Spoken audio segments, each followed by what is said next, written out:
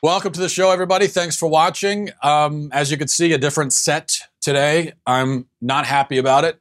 I'm not in my car. I'm in a hotel room in Cincinnati. I had a speaking gig last night, and so that's why I'm here. I don't like it's way too open. It's way too big. I like to be in the enclosed cocoon of the car. I don't really like what's the opposite of claustrophobic? Is it agoraphobic or is that something else? I don't know. But whatever it is, that's how I feel. Sitting in this vast 50 square foot hotel room, it's just very bewildering. But I'll try to get past it so we can talk because this is an important topic I want to get into. A couple of things happened last week that I've been wanting to do a video about for a few days now. First, Hawaii became either the fifth or sixth state to legalize euthanasia. Then a few days before that, there was a disturbing story out of Canada, which, by the way, Canada is the source of quite a few disturbing stories as of late. Canada is like the new Florida or something. I don't know what's going on up there in Canada, but you guys need to figure that thing out. In this case, it was about an elderly couple who was married for over 70 years, and they decided to commit suicide together. Or, as the media puts it, they decided to receive a doctor-assisted death. So that's the new, we went from suicide to euthanasia to doctor-assisted suicide. Now we call it receiving a doctor-assisted death. So you're receiving death like, it's a gift. It's like a gift that you receive on Christmas morning, except in this case, it's poison in your veins and you're dead. So we're receiving death. If you ever wonder why we call our culture the culture of death, that's why. Because we are literally treating it like a gift that we've given someone, like a birthday present. Their names were George and Shirley Brickenden, and they decided that they wanted to commit suicide together. So they announced it to the family, and they went through they had a reception. They went through a series of these macabre kind of farewell ceremonies, much like you may, if you maybe walked into a restaurant or something and you saw it going on, you would think, oh, they're having a retirement party, or oh, they're moving down south to a retirement home, and everyone's coming to say goodbye. No, they were doing this because they were killing themselves. When the time came, we're told by the media reports, they laid in bed together and they held hands, and then a doctor injected poison into their veins, a lethal injection, just like they would do to criminals, to convicted murderers. And their closest loved ones, apparently, stood at the foot of the bed and watched their parents die.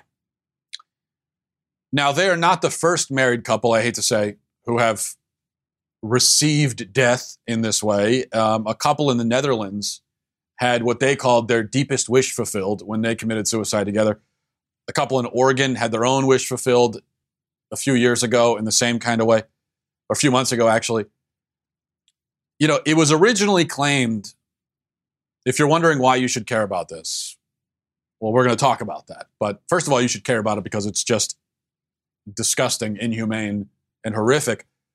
But also, it was claimed originally that euthanasia would be something, we would reserve it only for individual adults who are terminally ill. That's what we were told. That's all it is, individual adult, terminally ill, on their deathbed, then they can get euthanasia. But as with everything else with the left, the analogy I've used before is when you were a kid, maybe you read the book, If You Give a Mouse a Cookie. And that's all about this cookie that, the kid gives him a mouse, the kid gives the mouse a cookie, then he comes back and he wants a glass of milk, and then he wants a napkin, then he wants a fork for some reason. And before you know, he's eating them out of house and home because the kid just kept satiating the mouse. So the left is a lot like that. They're like the mouse in that disturbing fable, where you give them one thing, except that the cookies that they want are, again, horrific. But you give them the one thing, you think that's it, and then they come back and they say, oh, actually, can I have this too? Oh, while we're here, how about that as well? So it started with euthanasia, individual adults, terminally ill, and now we treat it like a romantic getaway for for elderly couples. Or, we also have in Europe, and I'm sure it will be here soon enough, euthanasia for people who are depressed, euthanasia for people who are alcoholics, euthanasia for children. That's what's happening in Europe. You see, the culture of death is a cancer, and it spreads and it consumes, and it never, ever stops. It will never get to a point where it says, oh, that's enough, we'll leave you alone. Never stops. It whittles away at life on both ends of the spectrum. So we're working on the unborn babies. We're killing them off. And then we come in on the other end with the elderly and the sick, and then we whittle them away too.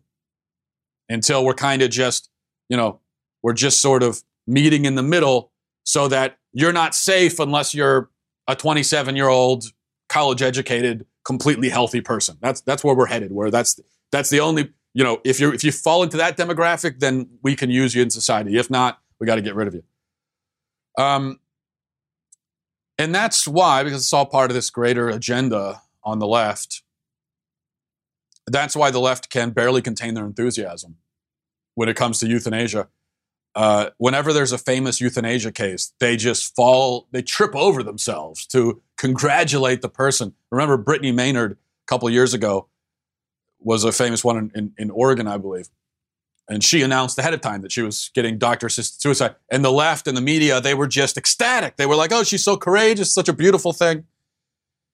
And, it's just imagine for a moment. I'm in a hotel room right now, and it's like 20 stories high. So imagine there was a guy standing up on the roof, 20 stories up, and he was about to jump. And what the left is doing basically is they're coming up and they're saying, oh, wow, you're so brave. Yes, jump, die with dignity. You're so courageous. This is so wonderful. I mean, it brings a tear to my eye. It's such a beautiful thing. What really is the difference between cheering a guy on who's standing on the ledge of a building and cheering somebody on who's going to a doctor to get a poison pill or a poison injection? What's the difference? There's no difference. It's suicide either way. Now, we could try to dress up euthanasia, call it something else, have them lay down in the bed. We call it medicine. We say they're receiving death. But in the end, it's the same thing as jumping off a building. In fact, jumping off a building is probably a more painless death, really. So there's no difference. That's why I get upset about it. I get upset about it for the same reason that I would be upset if there was a guy on the building and then you came up and said, yeah, go for it. Or if I was trying to talk him off the ledge and you said, hey, how dare you? Mind your own business. If the guy wants to jump, let him jump. But if you did that, we would all agree that you are a monster, right? Everyone in society would agree that if you cheered on someone committing suicide, you're a monster. But if you did it in the context of euthanasia, then, well, you're just a liberal. So people were, the left was gushing over this suicide. And the main thing that you hear over and over again, whether it's with the Brickendens or it's with Brittany Maynard or whoever else, it's that, well, they're dying with dignity. But no, they're not. It's exactly the opposite. Now, we're told that George and Shirley, that they lived wonderful, full lives and they were good people. I hope that's true. I didn't know them personally. But if it is true, it makes it all the worse in the end that they chose to be put down like dogs. It just makes it worse. Because that life of dignity, they just punted in the end. And their family cheered it on and applauded and encouraged it. Where is the dignity in that? Let me ask you. When your dog gets very old and he's sick, you take him to the doctor and they strap him down and they inject something into him. Where is the dignity in a human being discarded like that? Dignity is found when you embrace life and you persevere through difficulty. Suicide is the opposite of that. There's dignity here and then there's suicide all the way on the opposite end. It diametrically opposed. It's like up and down, north and south. Dignity and suicide. There is no such thing as a dignified suicide. A man of dignity is a man of self-respect. You can't respect yourself if you're destroying yourself. It's not possible. self-annihilation and self-respect cannot be the same. Because once you've annihilated yourself, there's no self left to respect. Now, here's what happens. When you question the dignity of suicide, and by the way, not just with euthanasia, but I have found when you question the dignity of any kind of suicide, even if a guy is jumping off a building or whatever else, whenever you do that, people get very upset. They don't want you to besmirch the dignity of suicide. And they say that it's cruel and it's heartless. How dare you? I've heard this many times, anytime I've talked about this subject. But you know what I say to that? How dare you? If you're in the pro-euthanasia, pro-suicide camp, you're the one who's heartless and cruel. You're the heartless, cruel monster, not me.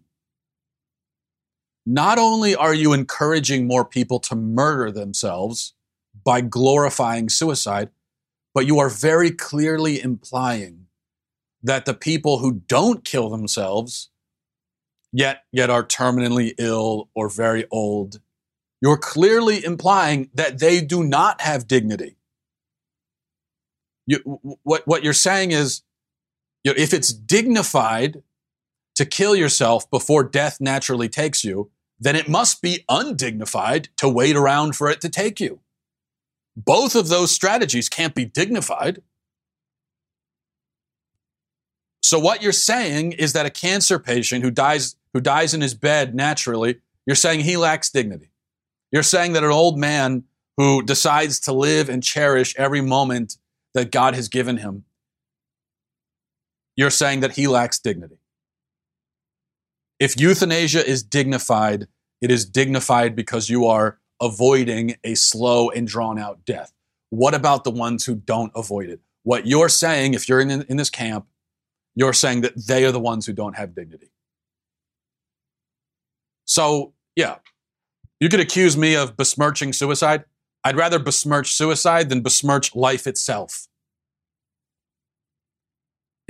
We're so desperate in this culture to hold up suicide as this grand and elegant thing that we turn life into a dirty and shameful thing. These people, they hail the courage of a man who kills himself to avoid suffering. And in the process, they make a coward of a guy who embraces his suffering and finds meaning in it.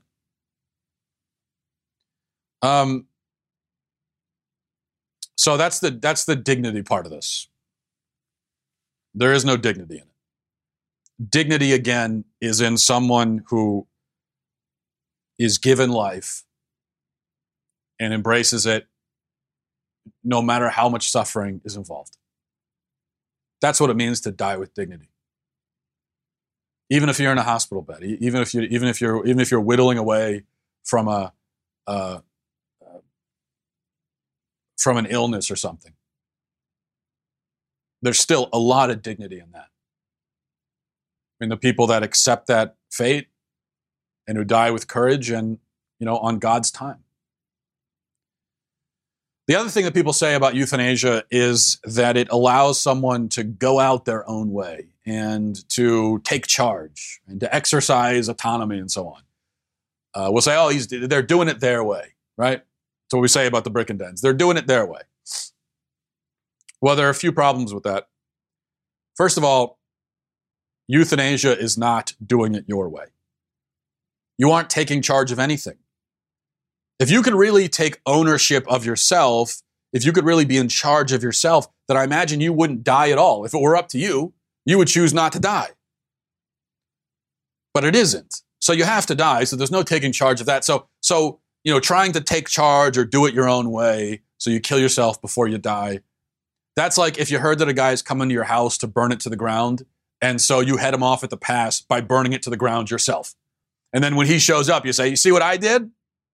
You see, I won. No, in that case, to take charge of the situation would be to stand outside your house with a shotgun, and when the guy comes, you make him leave. But you can't do that with death. When death comes, and it will for all of us. All you can do is accept it.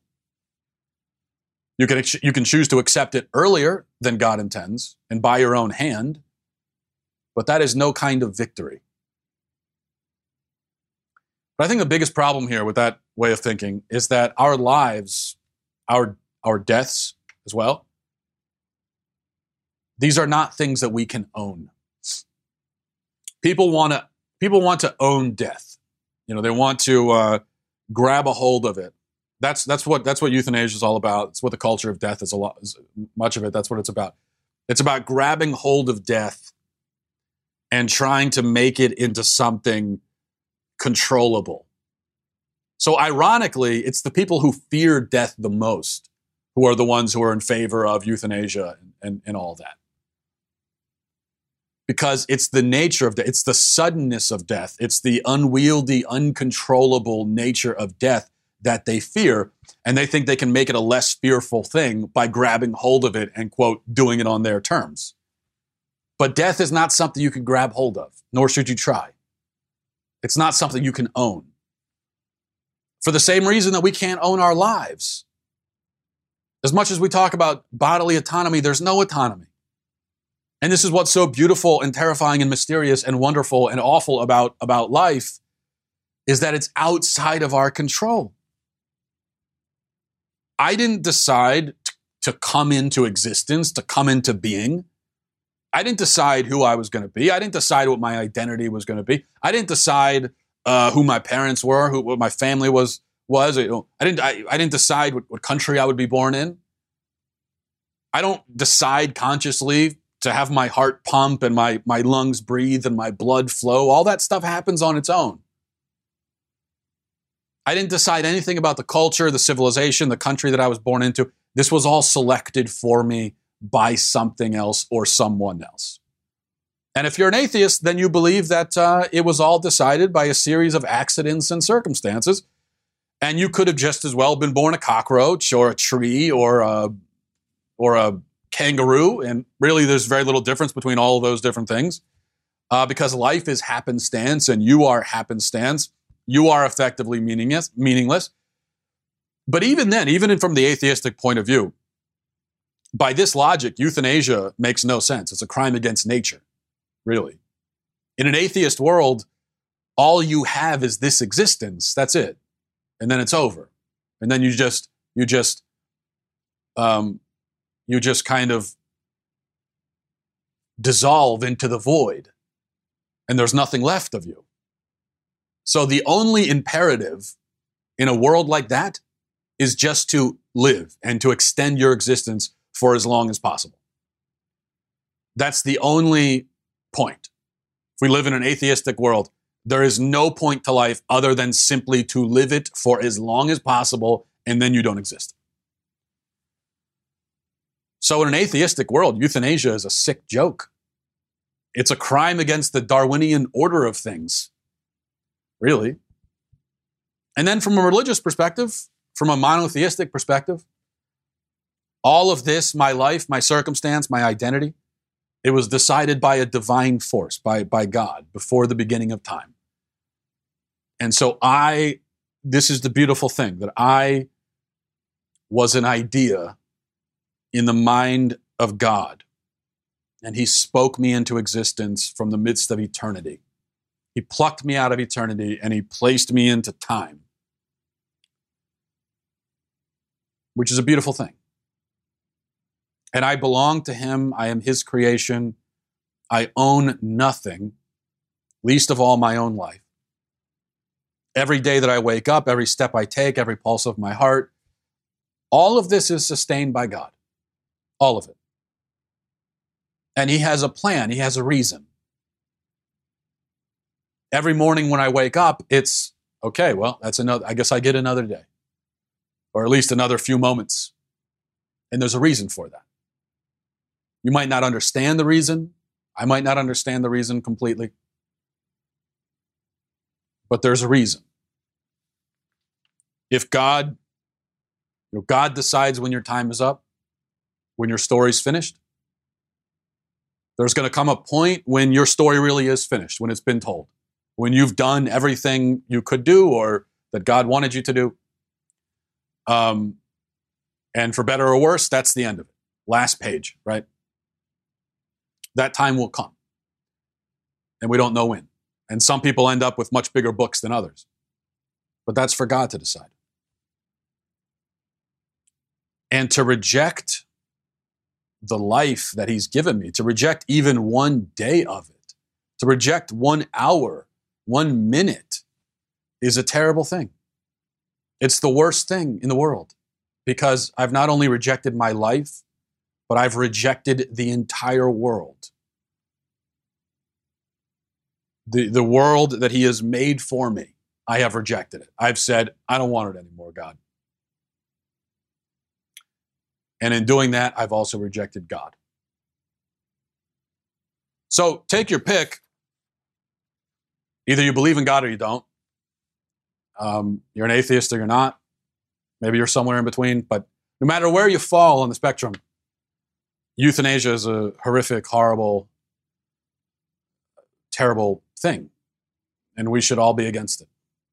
And I haven't even talked about, to save this for another video, but the other big problem with euthanasia, aside from, not that I really need to list any more problems with it, aside from what I've already said, but we have the continued perversion and degradation of the medical profession. You know, doctors are supposed, it's the Hippocratic Oath, doctors do no harm. They're always supposed to heal and treat and cure. That's the job of a doctor. And because of abortion, and now with euthanasia, we have also made doctors into merchants of death, which is the exact opposite of what they're supposed to be, of what they're supposed to be. We need doctors to cherish life. And it becomes a very, once euthanasia becomes commonplace, as it is not quite here yet, but in some parts of the world, once it becomes commonplace, it's quite a conflict of interest for a doctor. Or a conflict of something. It's certainly an internal conflict.